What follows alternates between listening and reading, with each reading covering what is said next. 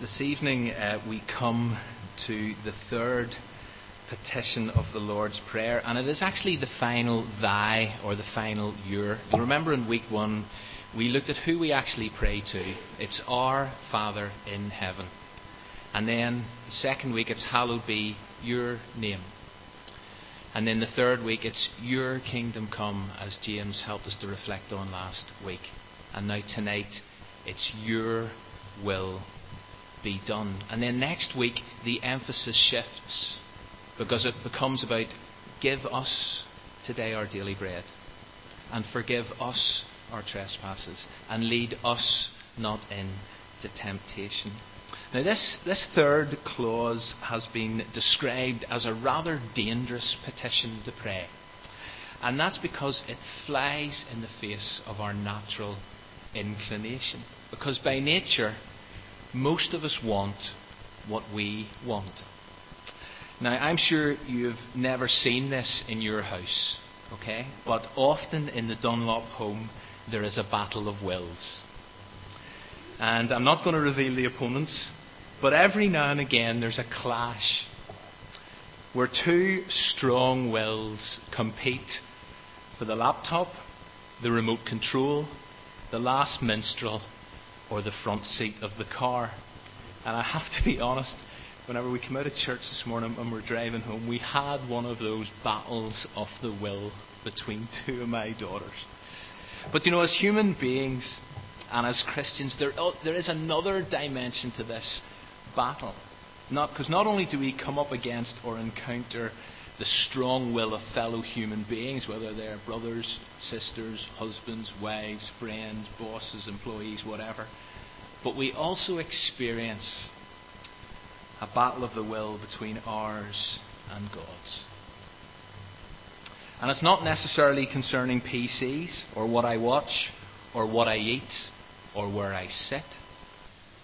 Although when you think about it, it probably does concern exactly those sorts of things. But it also relates to the choices that we make, the direction that we take, the people we help, the words we speak, the use of our time, the use of our money. There's often this clash between what I want and what I know or I sense that God wants. Because God's ways and God's values and God's priorities are not always in line with ours.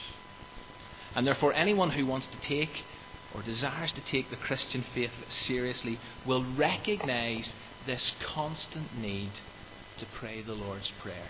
This constant need to cry out to God, God, your will be done.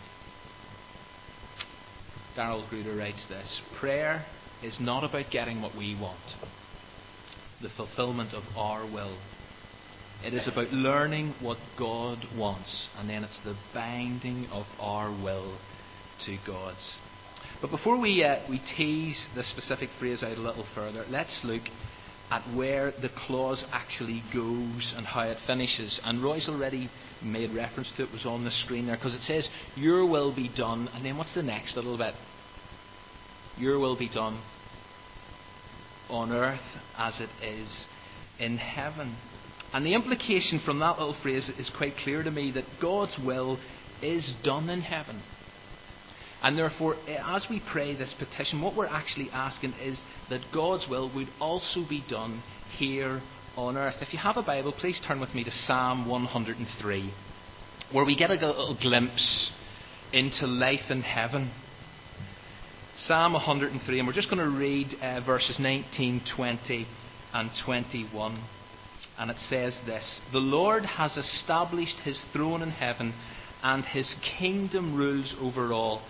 Praise the Lord, you his angels, you mighty ones who do his bidding, who obey his word. Praise the Lord, all his heavenly hosts, you his servants who do his will. You see, in heaven there is no battle of the wills. Angels simply obey. They are possibly the best servants because they always, it seems, want to do, desire to do what God says. Now, I'm not sure how many, I don't think you'll see it, how many of you know the Westminster Shorter Catechism. But does anyone know how it talks about this particular clause of the Lord's Prayer? And it's linked into Psalm 103. Can anybody quote it? No? Here it is. In the third petition we pray that God, by His grace, would make us able and willing to know, obey and submit to His will in all things, and then picking up those words in Psalm 103, as the angels do in heaven. And so life in heaven is characterised by a submission to God's will. And therefore this clause of the Lord's Prayer, this prayer that has been given to us as His disciples, is an opportunity and a reminder for us to consistently declare our commitment to be obedient. And if there's nothing else you hear tonight, and the will of God I know is a huge issue, and we may go off at some times, but if there's nothing else you hear tonight, whenever I pray that clause, your will be done. For me, it's an issue of obedience. It's all about submission and obedience. Now, when it comes to the will of God, as I say, we possibly need to go off on a few tangents, although all hopefully connected. But one of the common questions people ask whenever you talk about the will of God is this: how do I know God's will for my life? Or more specifically, how do I know, for example, that this job, that this offer, that this relationship is God's will for me? And as you listen to how some people talk about this, there is a sense that being in God's will is a bit like walking a tightrope. I'm sure you've heard this imagery before. But the idea sometimes, it seems, is that one wrong step and you're gone. And so if you take that job, or you accept that offer, or you enter that relationship, then sometimes the impression given is that you may or you may not be in God's will. And God's will can therefore seem as if it's something quite narrow and quite fragile. And I actually think that perspective can be unhelpful. And I know some people who actually have been left quite confused and damaged by thinking along those lines. Because for me, wrapped up in doing God's will is this issue of obedience. So when deciding to take a job, to accept an offer, to enter a relationship, the challenges that I face, the questions I must ask concern obedience. Am I striving to live life, all of life, every dimension of my life, in submission to God? That's the question I want to ask myself when I come to talk about God's will. Now, theologians will talk about two types and two categories of God's will. And I know this gets technical, and in some ways I'm out of my depth here. But they talk about two categories of God's will. There is His secret and His hidden will, and then there is God's revealed, His declared, and His visible will. And the basis for that distinction is found in this classic statement in Deuteronomy 29. The secret things belong to the Lord our God, but the things that are revealed belong to us and to our children forever, that we may do all the words of this law. So the first kind, or this, is the secret will of God. And as the Bible often describes it, it is a mystery. And therefore, in some ways, it's not really my issue, it's not my problem, and it shouldn't become my preoccupation. As the psalmist wrote, Psalm 115 verse 3, our God is in heaven. And then I love this phrase: He does whatever pleases Him. Now there are a number of examples, but whenever I come into Ephesians chapter 1, let me read verses 4 and 5. For He chose us in Him before the creation of the world, to be holy, to be blameless in His sight. And in love, He predestined us to be adopted as His sons through Jesus Christ. And then what does it say? In accordance with His pleasure and His will. Now, who God chooses and why God chooses certain people is a mystery. And it falls into the realm of His secret and His hidden will. And therefore, I have to accept that I will never be able to fully or adequately understand it, explain it, get my head round it. And therefore, I simply need to accept, when it comes to the secret hidden will of God, to declare what Paul says in verse 11 of Ephesians 1, God works out everything in conformity with His purpose and His will. And as God's, He does, as the psalm says, what He pleases. Now, the second category of God's will is His revealed, declared, and visible will. In other words, His commands, His laws, His guidelines, His value systems, His principles for our lives as He has set out in His Word. So when it comes to various decisions in life, when it comes to you reaching a crossroads in your life, when choices present themselves, then a key part of the process in discerning what should I do next? What way should I go? What choices should I make? Well, a key part of that for me is an engagement with God's Word to ensure that I am living in God's world, in God's ways.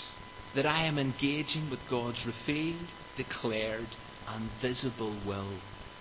The things that I am sure about. If you were here this morning, you'll remember that one of Josh's glaring errors regarding a particular dilemma was that he did not inquire of the Lord.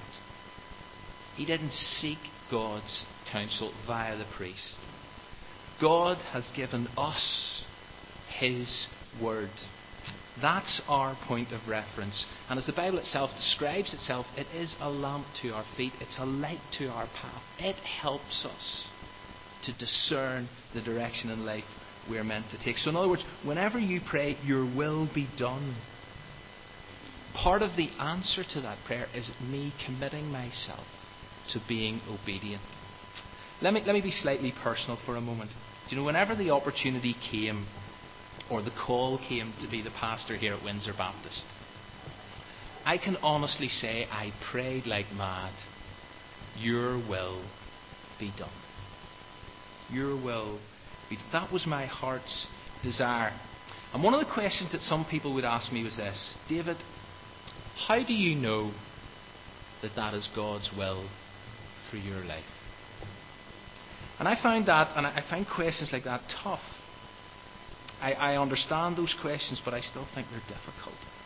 Because, again, it implied, to me anyway, that I could run the risk of finding myself out of God's will depending on my answer. Which takes me back to the tightrope picture. One wrong move, David, and you're gone. And as I've said before, I don't find that particularly helpful. And therefore, and again, this is an image that I know some of you have come across before, and I do find it more constructive in a sense that God's will is like a field to play in rather than a tightrope to negotiate. And of course, there are boundaries. But at the end of the day, I believe God has got good plans for me. God loves me, and therefore God knows what is best for me. And my responsibility in life is to be obedient. That I've got to live my day-to-day life, every aspect of my day-to-day life, in accordance with God's guidelines, God's values, God's principles, as He has revealed in here. And so back to the question, is this, me as pastor of Windsor Baptist, God's will for my life? I believe it is. But if I'd said no, and if I'd stayed at Ballynahinch Baptist, would I have been out of God's will? What do you think? Please talk to me afterwards on that one. But it is an interesting one. And it was a real wrestle I had, I'll be perfectly honest, because this idea, what is God's will? How do I know what God's will is? I think we can get hung up on that. And for me, the issue was, David, you've got to search your heart. You've got to look at your life. Are you living life in accordance with God's values? So talk to people. Apply common sense. Take the opportunity if you believe that's what you've got to do. But at the end of the day, if I'd said no, would I have been currently living outside of God's will? I don't believe I would. Let me take this a little further, a little deeper as I try to develop this theme of obedience. Whenever alternative possibilities lie in front of us, and whenever we're trying to determine or discern what is the right choice, what is the right direction to take, the key issue maybe is this: am I willing to obey God in any of the possible ways forward? Some of those ways forward may be costlier than others. They may be more convenient, riskier, unknown. But the issue is, am I willing to go there even if I sense that is right? Back to my own situation, and I hope you don't mind a personal reference tonight. But as I thought about the potential move to Windsor, I certainly recognised the risk. The journey into the unknown. The stepping well outside my comfort zones. The potential upheaval for Glenn and the girls.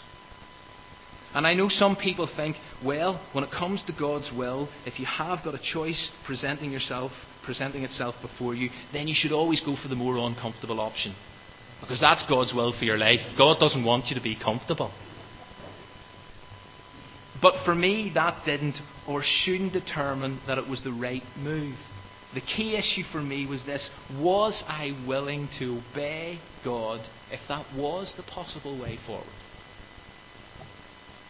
Back to the battle of the wills. Because is it not a case of what I want? It's not so much a case of what I want, which is often our default position. The question is, am I willing to go there if that's what God wants? In all the possible ways forward. Am I willing to go there if that's what I sense God wants?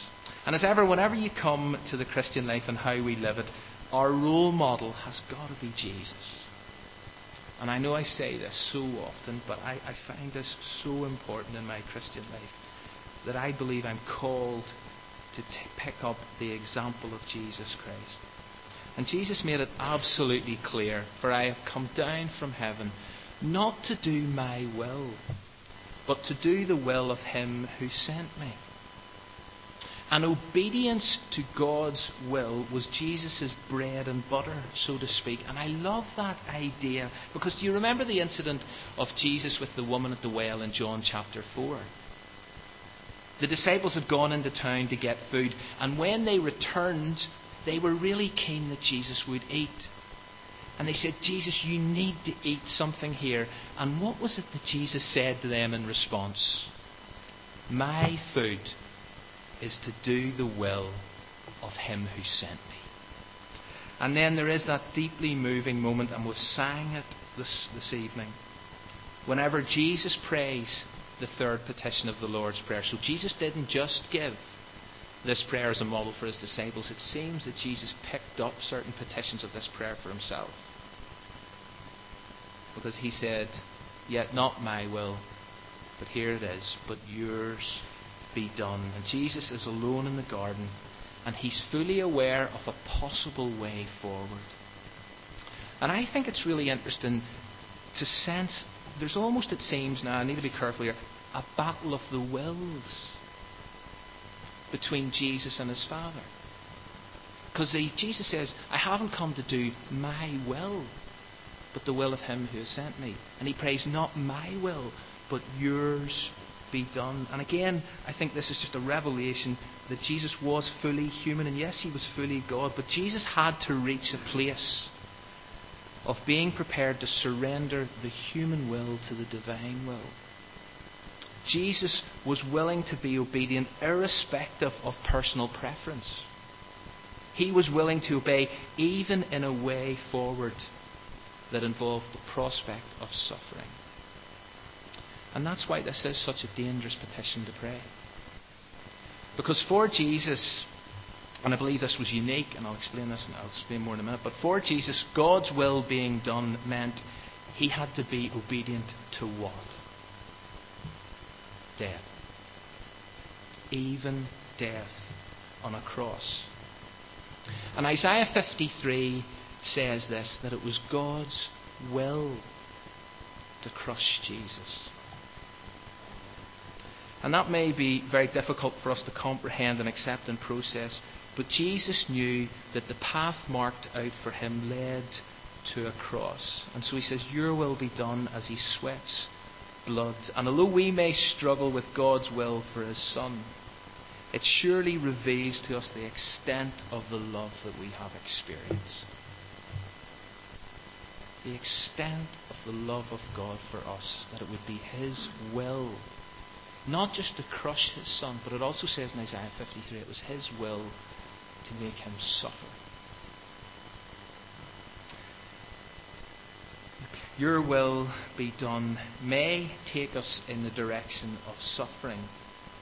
The question isn't, do we want to go there? Because who in their right mind ever does? But the real question is, am I willing to go there? Am I willing to go to a place of suffering? If that is one of the ways forward in my life. I know I've referred to John Wesley's covenant prayer that's used in many Methodist churches, often at the beginning of a new year. It's a prayer of recommitment, but it captures this brilliantly, and I think it presents a radical challenge as we echo this third petition. I'm no longer my own. I'm yours. Put me to what you will. Rank me with who you will. Put me to doing, put me to suffering. Let me be employed for you or laid aside for you, exalted for you or brought low for you. Let me be full, let me be empty. Let me have all things, let me have nothing. I freely and wholeheartedly yield all things to your pleasure and your disposal. Your will be done. That for me is a cry of obedience, a cry of submission. And so regarding the will of Jesus, or will of God, Jesus is our example. But not just our example in that he was willing to suffer, but actually in the life that he modelled. Someone has said that if you ever want to know what God's will is, just look at the life of his Son. In other words, look at his whole life. And Cyprian, one of the early church fathers, said this, and I know the language is maybe a little difficult to grasp. He said, now that is the will of God, which Christ both did and taught. Humility in conversation, steadfast in faith, modesty in words, justice in deeds, mercifulness in works, discipline in morals, to be unable to do wrong, and to be able to bear a wrong when done, to keep peace with the brethren, to love God with one's heart, to love him in that he is a Father, to fear him in that he is God. This is to fulfill the will of the Father. And we all know that God's purpose for us, for you and me, is to conform us to the likeness of his Son. And therefore, as we pray, your will be done, what we're asking our Father in heaven is this: make us more like Jesus. Make me more like Jesus. Every time I pray that clause, I honestly hear those words echoing. Make me more like Jesus, Father. In my words, in my conversations, in how I do justice, how I treat people, in how I love the Father, and so on. And I just, to finish this, want to give you two specifics regarding the will of God. Two things that hopefully tie this all together or deepen this a little, which I am crystal clear on about when it comes to knowing the will of God. And there are more than these two, but I just want to leave these two with you to take away and reflect on during the week. You see, I know beyond any shadow of a doubt that these are God's will for me: holiness and contentment. 1 Thessalonians 4:3, it is God's will that you should be sanctified. And a chapter later, give thanks in all circumstances, for this is God's will for you. You know, God is deeply concerned about and interested in how we do live our lives. Really believe that. God is passionate about changing the spiritual and moral fibre of men and women. And therefore, as children of God, we are indwelt by the Holy Spirit, who longs to make us more like Jesus, to encourage us, to assist us in our pursuit of holiness, our pursuit of purity. That we are not conformed to the pattern of this world. That we don't let this culture squeeze us into its mould, but that we are transformed by the renewing of the way we think.